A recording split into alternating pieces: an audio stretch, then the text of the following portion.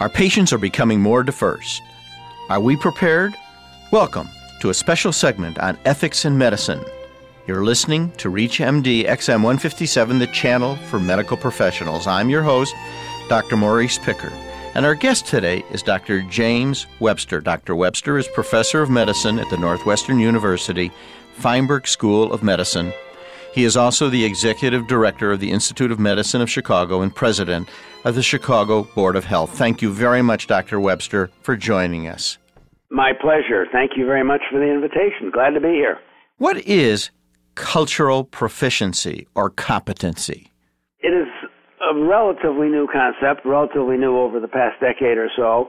The idea that we should be able to relate to patients from different cultures, do it professionally and with the appropriate humanistic and medical skills that allow us to be comfortable and to make the patients comfortable, no matter whether they come from a different background than we were originally raised in. Does this have any effect on medical outcomes? Oh, absolutely.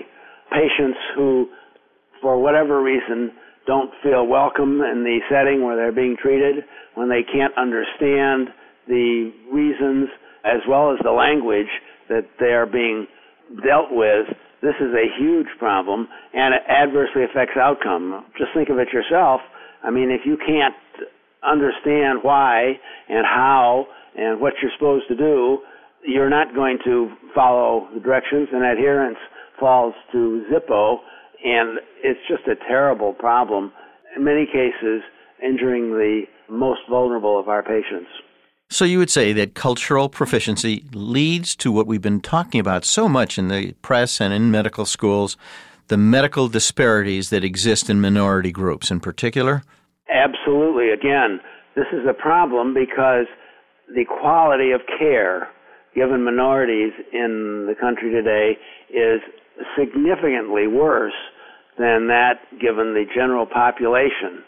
And if we want to improve quality, this is really low-hanging fruit. If we can improve the kind of care and outcomes that we get in minority and vulnerable populations, it really will make a huge difference in the overall health and productivity and everything else in our country today. Well, how do you go about dealing with this now that you've identified a problem?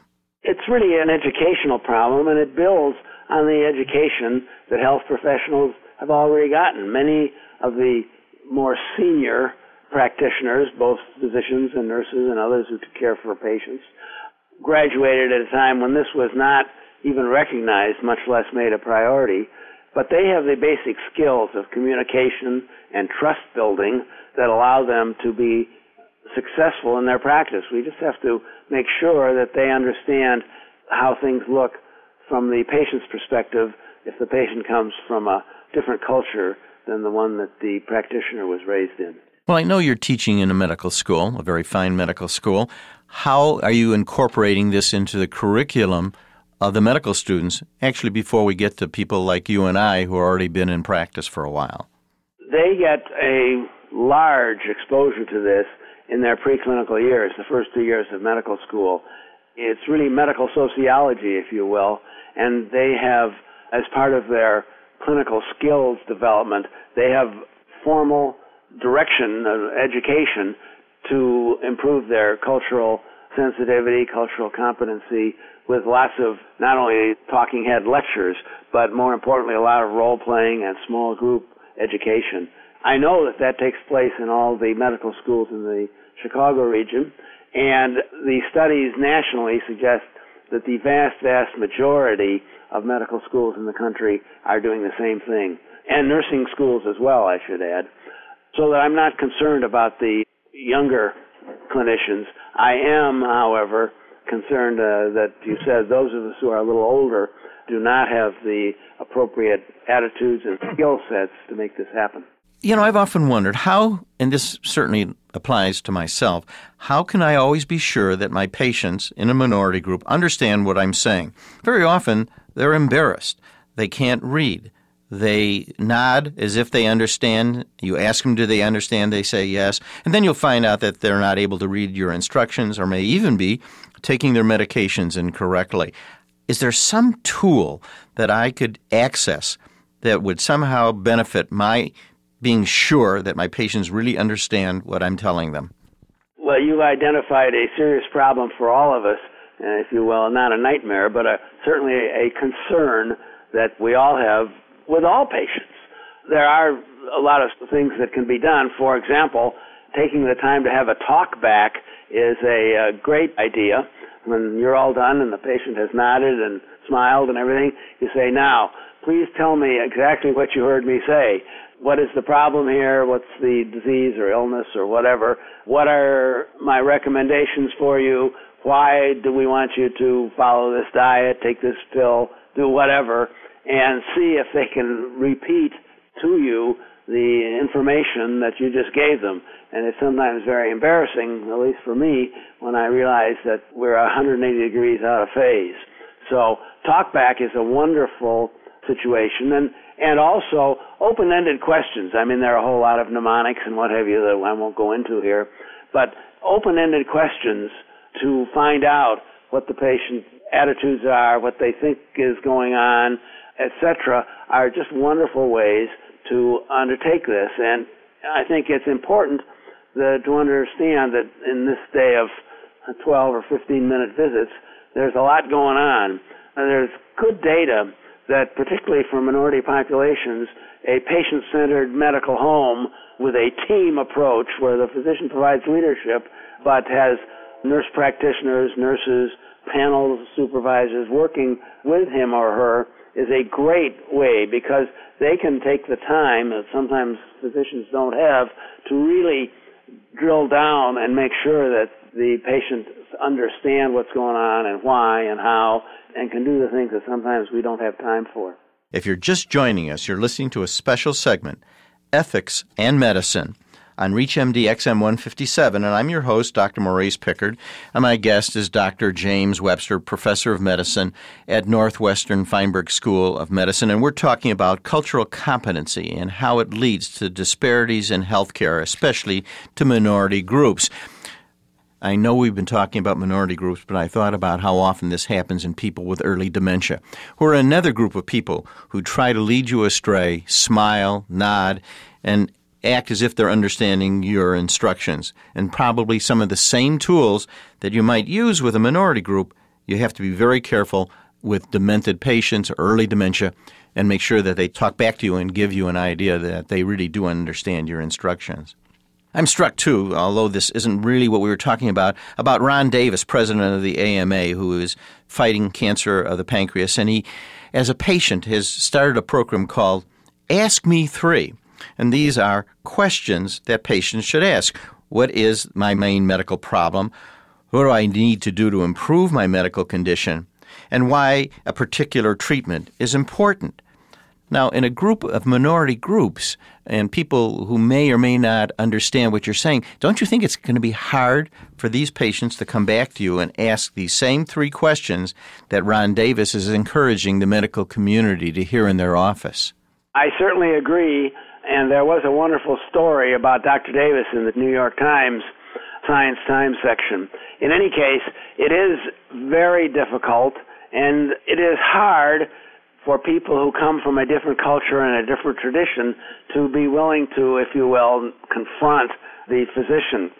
So again, it's important to make sure that they feel welcome in the environment that they're being seen, and they have to be encouraged with, as I said earlier, open-ended questions are a great way to start, but you have to ask those 3 questions of the patient. If they don't volunteer, this would be a wonderful way to start, as I said earlier, what's wrong, what are we going to do about it, and why, and see what they can get back to you. But sometimes you have to make sure that they are empowered, if you will, to ask those questions and to make sure that you get the answers that are right. Now, as a geriatrician, certainly the same things I talked about, team care, are very important for the elderly. And it sort of also goes to the idea of a third person in the room who may be a family member with the elderly who will act as an advocate. In the case of the minority populations, particularly if English is not their first language or if they don't speak English at all, you're going to end up using a translator, which adds another dimension. But it's important, for example, when you're using a translator or an advocate for an older person, that you speak to the patient. You don't talk to the daughter who's in the room for the elderly patient or the translator who is really a third party. You talk directly to the patient, and you get a lot of cues from them as well, from the nonverbal communication that you see them give, even if your language skills aren't very good. You know, you bring up an interesting point about translators. So often you have to, however, rely on a child. It could even be a 10-year-old or a 12-year-old whose first language is becoming English to help you. This really puts you in a difficult situation because there are certain subjects that might embarrass the parent, and yet here you have to rely on a child to get adequate medical history. Well, you're absolutely right, and we try, for example, in our clinic where we see a number of Latino uninsured patients and what have you, we try never to use a child or a family member because to try and take a sexual history in front of a 10-year-old child, and you're not going to get very far, or if you're going to ask about abuse or whatever other sensitive questions come up. So it is absolutely essential, if you can possibly avoid it, not to use the family member, but to get a real translator who, again, you have to explain or have the translator explain to the patient why they're there and who they are and that it is confidential, et cetera, et cetera. There's good data that it changes the interaction, the clinical interaction, to have a third person in the room. But unless you're terribly fluent, and most of us, I know I do, overestimate our language skills so that I think I'm a lot more competent in Spanish than I really am. So I never try to do anything that's really important. For small talk, for taking a history, and maybe doing the physical, maybe I can get by all right. But when we get down to really the nitty-gritty, the three questions and the other things you were talking about a moment ago, it really is important that you have someone who is really good at the language that the patient uses. I want to thank Dr. James Webster, who's been our guest today, and we've been talking about this increasing problem of disparities among minority groups in particular. I'm your host, Dr. Maurice Pickard, and you've been listening to ReachMD XM 157, the channel for medical professionals. To listen to our on-demand library, visit us at reachmd.com. If you have comments or suggestions, call us at 888-MD-XM157. Thank you for listening. Hi, this is Dr. Raymond Scalatar in Washington, D.C. I'm the medical advisor to the Distilled Spirits Council of the United States, and it's a pleasure to be part of ReachMD XM 157, the channel for medical professionals.